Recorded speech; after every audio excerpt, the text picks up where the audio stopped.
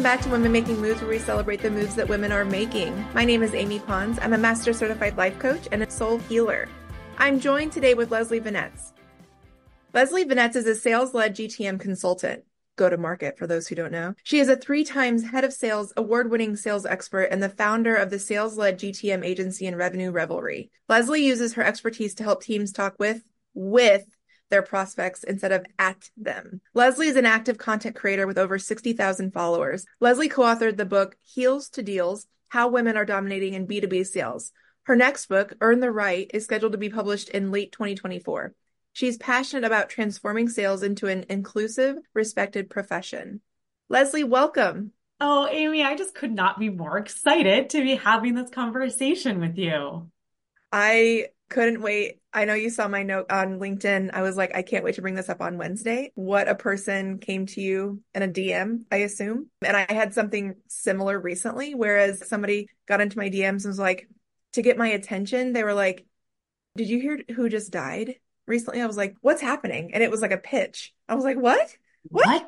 And so it resonated, like when you posted this week, or maybe it was last week, about someone coming to you off the wall. It's like, what's happening? There's a Yes. difference between attention grabbing and like startling or jarring you. What? Yes. Leaving me utterly baffled and searching for the Marcus spam button. So it made me laugh because I was like, oh, Leslie gets them too. Good. Okay. It's not just me. All right. So we're going to get into all the things, and especially what Leslie's here and the expertise that she has. And like, I appreciate what they're trying to do, and it doesn't land. So they missed the mark, which is what you talk about and what your expertise is in. So Leslie, what are you up to this week? What are you excited about? So I went to a new yoga studio on Monday and I loved it. And they gave me a whole week for free. I can go as many times as I want. So I'm going to go back again on Friday and Saturday. So I'm very excited about that because on my in list for 2024 was develop a yoga practice. I also had dinner last night with a LinkedIn friend, Ashley Coghill. So that was really like a fill my cup. And I'm reconnecting with a close friend tomorrow. And Chicago just got a St. Regis hotel. So we're going to get like dressed up and do like a red lip and go have a like fancy glass of something at the bar at the St. Regis. So like so many things I'm excited about this week. Lots of connection. Oh, that's beautiful. And I'm going to see you in person next week. I know. I chuckle because Leslie and I went to a Fairway dinner that we all met in Chicago in December, and we were sitting across from each other. And when I heard your name, I was like, you're on my podcast coming up. And you're like, wait, we're like, what? We didn't. It's just funny how like you meet online or you meet through the Aaron Gallagher. And, you know, when you actually see each other in person, it's like, oh, you're a Fairway lady. Got it. We It was vibe. amazing. It was a moment I was like, wait, like Amy Pons, Amy, like from Lit. Oh my gosh. Well, hello, best friend. Hello. Hello. Here we are. It's funny you say about like what you're doing because you don't live downtown, right? I do. I live in the Oh, you South. do? Yeah. Oh, okay. I didn't realize that. Okay. I have been finding myself going to the city so much for either events, networking, and I'm like, wow, this is not the norm for me. So I'm like, I'm sitting with that. It's like, interesting. Okay. Well, Good. leaving my house isn't the norm for me. So kind of the same. I didn't know that St. Regis was coming to Chicago. That's incredible. No, it So, just opened in November. I'll report back when we see each other okay. in person. Okay. Okay. Thank Please you. do. This week, next week, all good things, all connection. What about the next couple months? What moves are you excited to be making right now overall? Ooh, okay. I think the thing I'm most excited about, oh, twofold. So I have many. Yep. big, yeah, I know. I have big aspirations, and celebrations I know are coming my way this year. I'm in the middle of a rebrand for my business. So that's very exciting. I am going with just these like really bright feminine colors. And that's something that even 2 years ago, I would not have had the confidence to do. So I'm like just excited to like root more into me being the business. And like, if you want to hire me, you get all of me vibes. So that's exciting. I also have 2 other side projects. I don't like to call them side hustles. I prefer to call them passion projects. So in addition to my consulting business, I also have a Patreon book club. And I also have a events brand called Revenue Revelry. So I'm excited about the book club. We met last night. The book was Think Like a Monk by Jay Shetty. 10 out of 10, highly recommend. It was so powerful and so moving. And the book club discussions are this like moment that fills my cup once a month. And we get so caught up in the sales space with like, it has to scale, scale, scale, growth.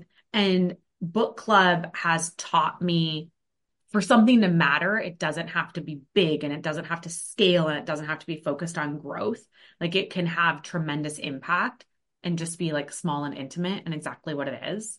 And then the last thing, Revenue Revelry, which I was talking to you about before we went live, is my events brand, which I got really frustrated like 2 years ago when events started coming back after the pandemic, that every event for sales, for B2B sales, just felt like either kind of bro-y or boring, like we're in a windowless conference room, or frankly didn't feel particularly safe because it was like we're just going to meet and get hammered. And because the industry is predominantly male, of course, those events were predominantly male. And so instead of waiting for somebody else to create the type of events that I wanted, I just decided to do it myself. That's incredible. What's it called? What's it about? Yeah. Yeah, so the next event that we're having is in Chicago. It's in April 16th, at this cute venue called the Joinery, which is like Wicker Park Logan Square. And it is for full cycle sellers because so many people, like not just people that maybe would perceive themselves as salespeople, but like business owners like me, folks that are running their own agency, folks that are trying to launch their own passion projects need to figure out how to both like get the attention of the people that will spend money with them and then also have those conversations in a way like makes it meaningful to the buyer, to the recipient of the conversation, and of course lands in revenue. So that's the theme. And I'm hosting it with this woman called Jen Allen. She's like smart and thoughtful and dynamic and just brings the energy. So also just such a privilege to get to create this space for other people and then to get to do it in collaboration with this woman who I just admire. That's pretty amazing. My antenna are just peaking right now. So one of the amazing things that drew me to you many months ago, was that you talk about broy, especially when we talk about sales. And my business turns one this week, and I'm so elated about that. And what I found in my first year is that so many women that I resonate with, we are being called so strongly to usher back in the divine feminine, which is feeling, trusting, flowing, believing, knowing. And if nothing that I just said lands with you, it's the women's intuition. And for a long time, especially over the past 100 years, but like the divine feminine's been exiled for thousands of years. And we've been skewed in the masculine, which is the order, structure, power, hierarchy, the doing. And that's started to it's become toxic. It has been for a long time, to where humans, not just women, humanity is struggling to figure out, well, I want to feel things again. And I think a lot of people right now are waking up to the fact that like, I want to feel again. Oh, by the way, we're in this day to day where that's not necessarily safe, or I don't know how to do it without causing mayhem to those who are really, really grounded in the power, structure, hierarchy, etc. The thing I love that resonated with me when you were talking about this event and the work that you do is feeling into, knowing, and trusting what you're here to do as a human. And because what we do, women, trusting and flowing into what you're here to do as a woman, and getting excited about when you do land that client and you're making revenue. How would you talk about feeling into the divine feminine and celebrating the how or the when, which is when you're so hell-bent on the how and the when and the what, you take yourself out of the divine feminine. So my question to you is, how do we flow, feel, trust, believe, and take aligned action to get the money and further be excited about the money? Yeah, it's such a valid question because there can be this like default of feeling a disconnect between the two. First, Congratulations on your 1 year anniversary. Thank you. That's so exciting. Yay. The first thing I thought of when you were just talking, Amy, was that my mantra for this year, I picked two of them because I couldn't decide on one and why choose. One is inner knowing, and the other is harvest, harvest in the context of like abundance, welcoming abundance. Yeah. And when I think about inner knowing in sales, specifically women in sales, when something feels icky, listen to it and stop doing it because that is not meant for you. That's not the path that's going to attract the type of clients that bring the type of revenue that create a durable business model. The caveat, though, is that you do need to get uncomfortable. But I think there's a line, right? Like you need to push a little bit out, like push against your boundaries a little bit because it can be uncomfortable to cold call a stranger. It can be uncomfortable to, have that feeling of interrupting somebody's day with an email that they didn't ask for, a LinkedIn message they didn't ask for. So it's about bridging that gap between being willing to push against your boundaries and be a little bit uncomfortable. But when it starts feeling icky, listen to that intuition because that means that you're going in a direction that doesn't serve you. Yes, and what I love about that is that's what we do in coaching, meaning when something uncomfortable comes up for you, it's entered your consciousness and it's inviting you to sit with it and see what that's about. It's an invitation to go in. So I like what you're saying because I get it. It's like pulling the thread of the discomfort and seeing, like discerning, will it not serve you, or is it aligned for you and it's an invitation of walking toward your highest self or getting out of your comfort zone, which is needed sometimes when you're wanting to grow. Yeah. Yeah. So, something that's really interesting about selling B2B sales is that on average, women, both as individual contributors and as sales leaders, outperform men by 4 to 8%, depending on what data set you look at. So even in the midst of an industry that isn't usually safe for women or sort of women feel like another, even fighting against that. And even knowing that the processes and frameworks and training were made like by white men for white men to sell to white men. And so we are in the middle of like a space that wasn't made for us. And we are still winning. And not just winning, we are winning at higher rates than men are. And when we think about leaning into our women's intuition, leaning into the divine feminine, you know what tends to come very easily for women? Curiosity, a desire to help without expecting something immediately in return, empathy. And when I look at sales copy, and folks, I look at a lot of sales copy. When I look at sales copy that creates the best conversations that lead to revenue, it is copy that centers the reader.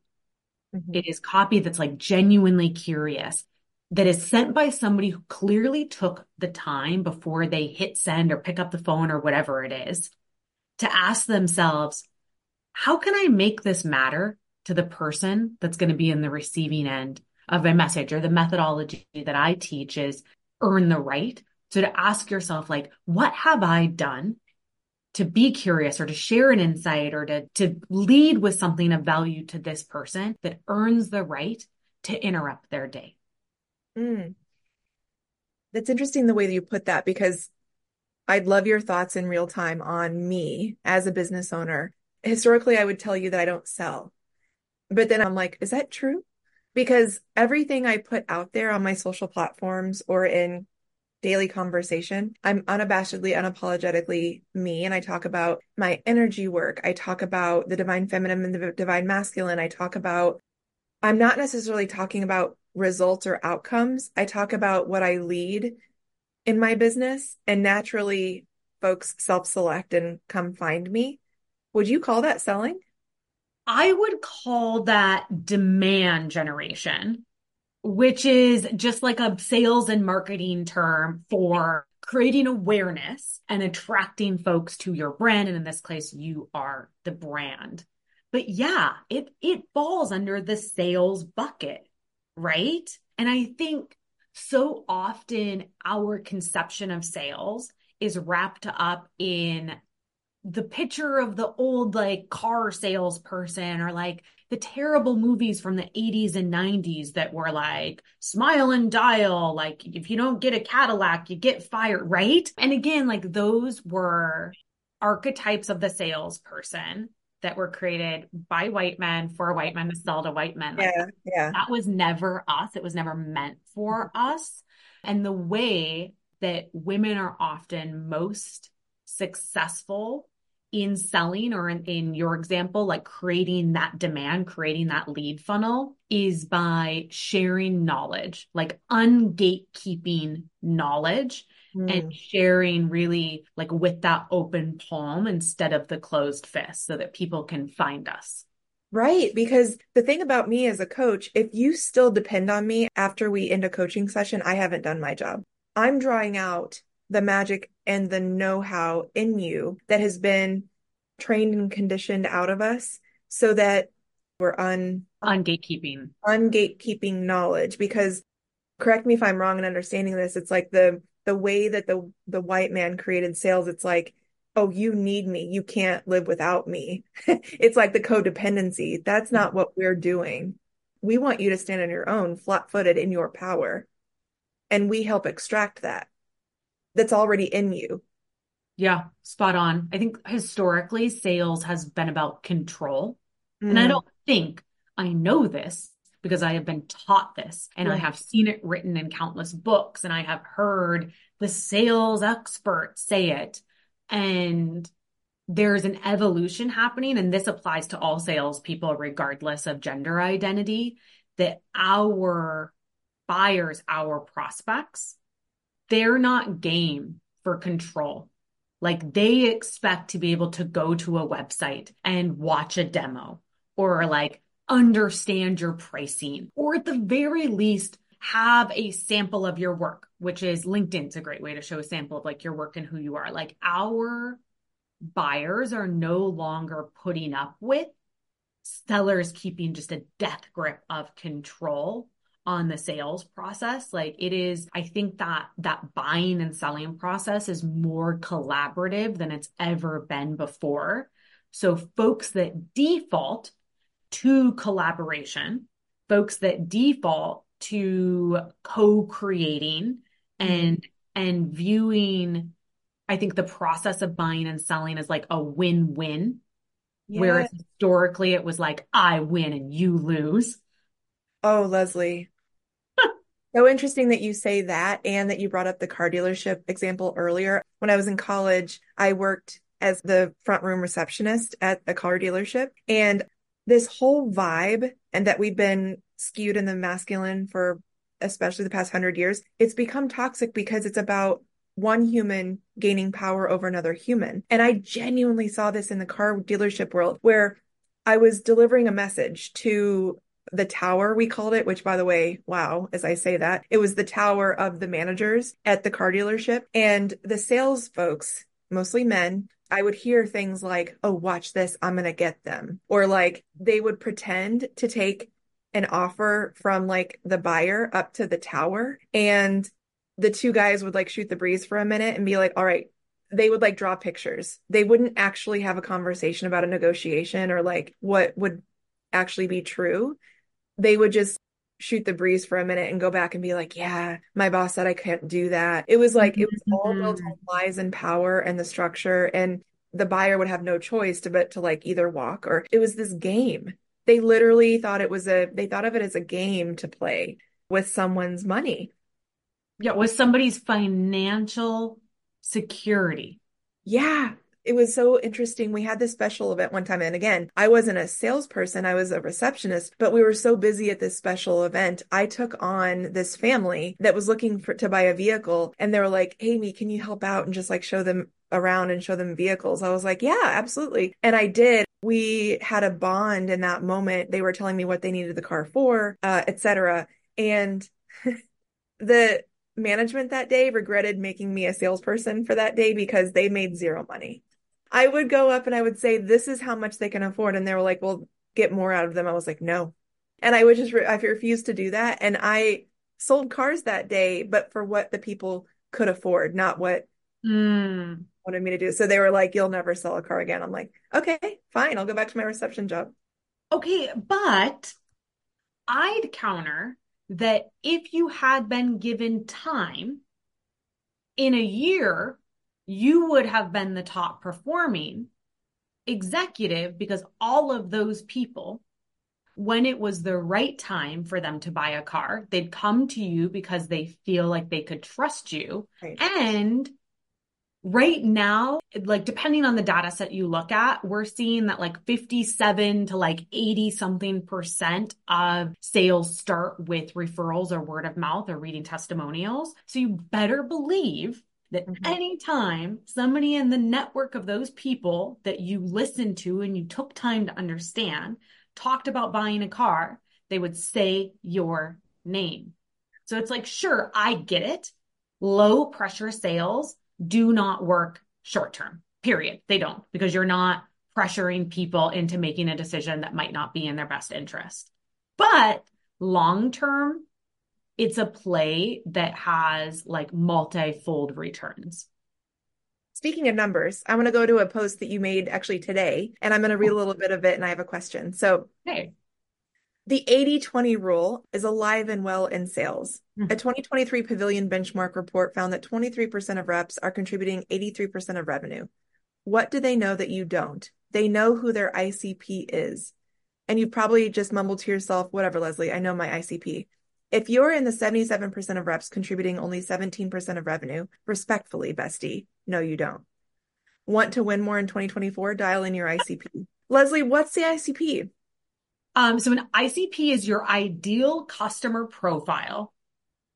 But here's what business owners, founders, sellers often get wrong is that they think of their ICP as anybody who could potentially buy from them.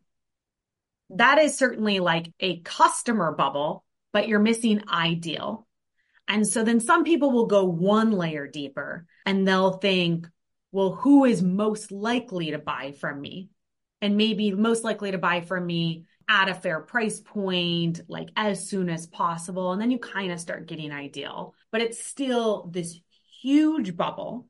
And what I teach and what I argue is that in order to create messaging that is relevant, that is valuable, messaging that matters to the person reading it, you have to build in more layers to your ideal customer profile. So you can't stop at, we sell to finance executives in, list of 4 industries in North America, because then you'll find yourself trying to create messaging that appeals to all of them, which means it's not meant for any of them. And that works for like marketing messaging. But sellers, our responsibility is one-to-one communication. Our responsibility is to make people feel heard, to seek that deep understanding. And I'm not saying that every single email that you make needs to be like one-to-one, but I would challenge you to build enough layering into your ideal customer profile or your territory, or whatever terminology you're using, that you feel really confident that the conversation you're looking to have with somebody matters to them. Is there a difference when you say making sure it matters to them? Yeah. Is there something you would lead with depending on which energy you're feeling in the moment? Does that, because certainly, I mean, no one person is the same. And so you would tailor a little bit message, and like the way you sense right away how someone's vibing with you. How would you give that advice in real time so that you can like tailor it so it does matter? So caveats. First, my expertise is B2B, business to business, not B2C, consumer facing. Yeah. So if you are selling something consumer facing, sense check this advice. It may not be meant for you. 2, I'm going to answer that question the opposite way. I'm going to share an example of something that people think they are doing right, But then when you put yourself in the recipient's shoes, feels really bad. And it's disingenuous personalization. So that might sound like, hi, Amy, congrats on your 1 year anniversary. Anyway, my widget that I sell is, Yes. right? Yes. I get it a lot that's like, congrats on like your LinkedIn editorial top voice badge, Leslie. I wanted to talk to you about buying outsourced HR technology. And I'm like, what? What? Why? Like What? in what world are those two ideas related? And where it really goes wrong is when people are doing like social selling, and I just used air quotes there, folks, because the first message usually is something like, hey, I've been following your content for a while. Like, congrats on your LinkedIn badge. Like, everything you say is so valuable. You're really helping me out a lot. So, me, the recipient, I'm like, oh my gosh, that's so nice. I've like really made a difference. And so I hit accept on that message to connect. 2 seconds later, there's a message right back in my inbox that is a generic sales pitch. So not only did you lead with something that was disingenuous, which told me that you don't actually care about me, you care about checking the box that some leader or creator told you you're supposed to check with personalization. Like, not only did you tell on yourself that you don't really care by using disingenuous personalization, you also hurt my feelings.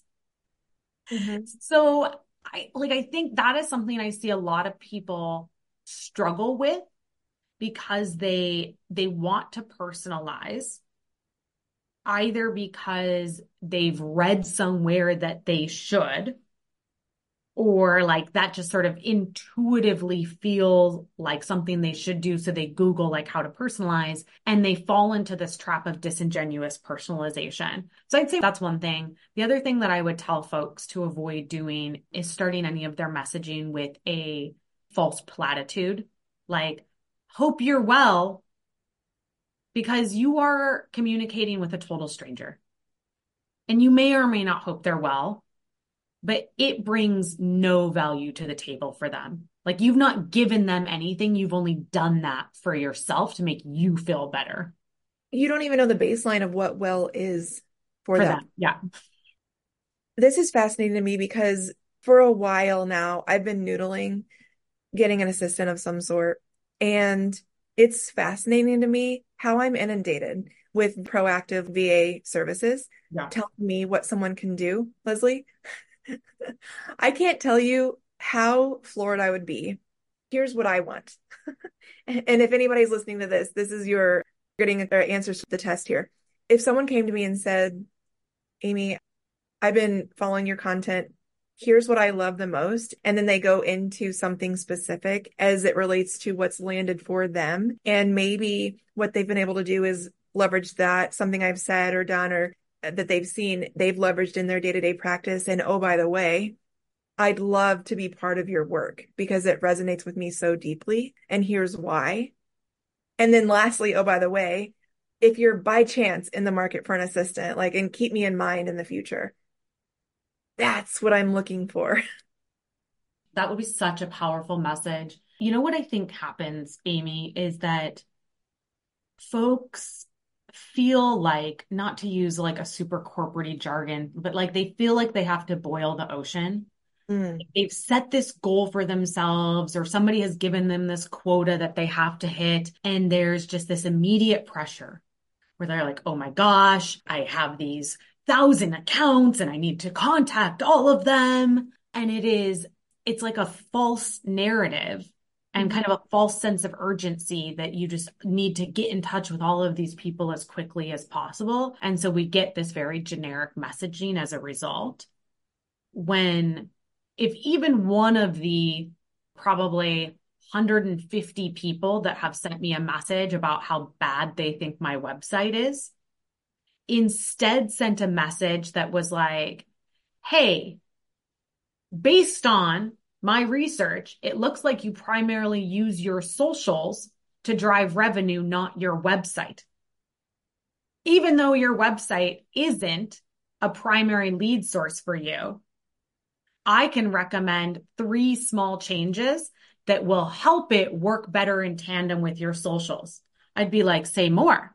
Instead, every message I get is like either a 17 bullet point message of all the things they can do with a website, or it's just like, your website's really bad. You should fix it. I'll do that for you.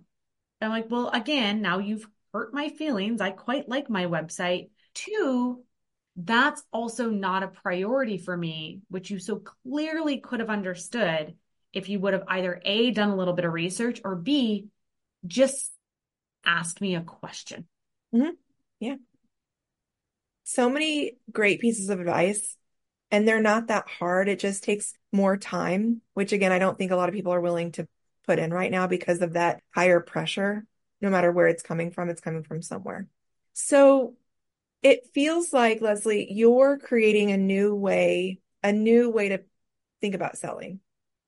Is that fair to say in the B2B space? Yes, that is fair to say. You're creating a paradigm shift for the way, and we've talked about this a couple times, but for the way that we've historically thought about sales in any capacity, which is primarily a white man selling to a white man, et cetera, down the line. What would you say, or what do you say to people, men, women, humans, that both get what you're trying to do and shift? And also, what would you say to those people that are like, they feel so strongly rooted and safe and secure in the old way, the old paradigm? What do those conversations look like too? I think a lot of the pushback comes from a place of fear. And so the first thing I'm going to do is just remind myself that it often is not malicious. Like it is a fear-based response. And so one of the things I lead with in the conversation, particularly when I use that line, like historical sales training was made by cishet white men for cishet white men to sell to cishet white men, people get really angry. Yeah. And I'm like, okay, Whoa. I didn't say what they created was bad. Right. I didn't say we should stop using it. All I'm saying is that this is a call to make space for new and different perspectives. All I'm saying is that we can take everything we have and we can build upon it with an intention to incorporate diverse perspectives and to acknowledge that this wasn't made for the type of sellers that we have in the market today. So that's where I would start the conversation, that like nobody's attacking you, nobody's saying it's bad, but it's time for something more and new and different. And that doesn't necessarily mean better. It just means yes. And what else? Yes. And hear that to all the cishet white men. We have space for you. We are not trying to cast you aside. And if you fight us, we will leave you behind. Mm. And maybe that doesn't land for you, but like for me, what that means is come with us or get out of the way. Yeah. We'll make room for you until you try to stop us, and then there's a different conversation. But my place in this life is to lead with love and light, my high vibration, to include and make space for you. And if you choose to lean into that, we're going to do amazing things together beyond your wildest dreams and mine. But let's stop siloing ourselves and making it about power over one another. It's about linking arms together, and call it Pollyanna, call it woo, call it whatever. It is the humane way to include one another going forward so that we build way more together than we do by ourselves. It's true. I often think about the power of calling people in instead of calling people out. Yes. But that does not mean that I'm going to not state facts. Yes. Because it ruffles somebody's feathers. Yes. Yes. My job is to break the status quo. Yes. Like, is my sacred calling is to break the status quo, to make more space for myself. And in making more space for myself as a woman in sales, make more space for all other women. Yes. And build that generational wealth that is our birthright to call in. So You're exactly right. And it's not our responsibility to help those whose feathers are ruffled to feel safe. That might be their work to do. Yeah. So again, all of this is true together. No one's, no one way. And I think like we're saying there's no one way to proceed, but make space. Yeah. Leslie, where do we find you? Well, you can find me on LinkedIn.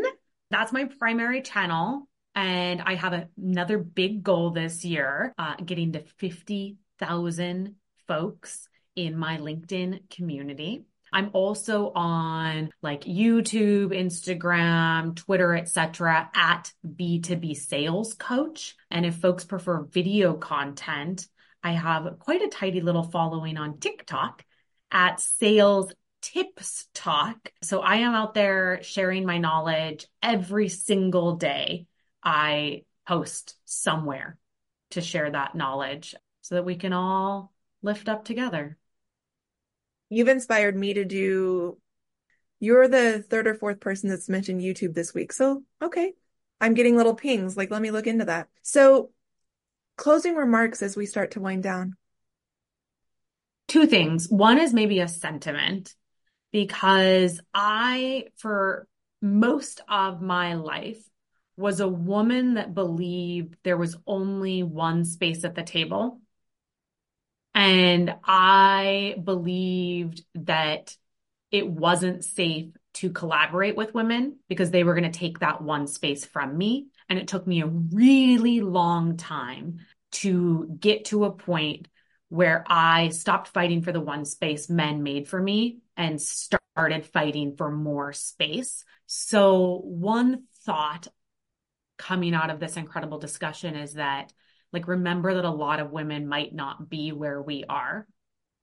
And I maybe on a more personal note, I am so excited and feel so privileged to be on the other side of that. And then to also be at a place in my life where I can create the spaces and the conversations that I so desperately sought earlier in my career and could never find. We're creating the infinite table. Mm. Thank you, Leslie. Thank you, Amy.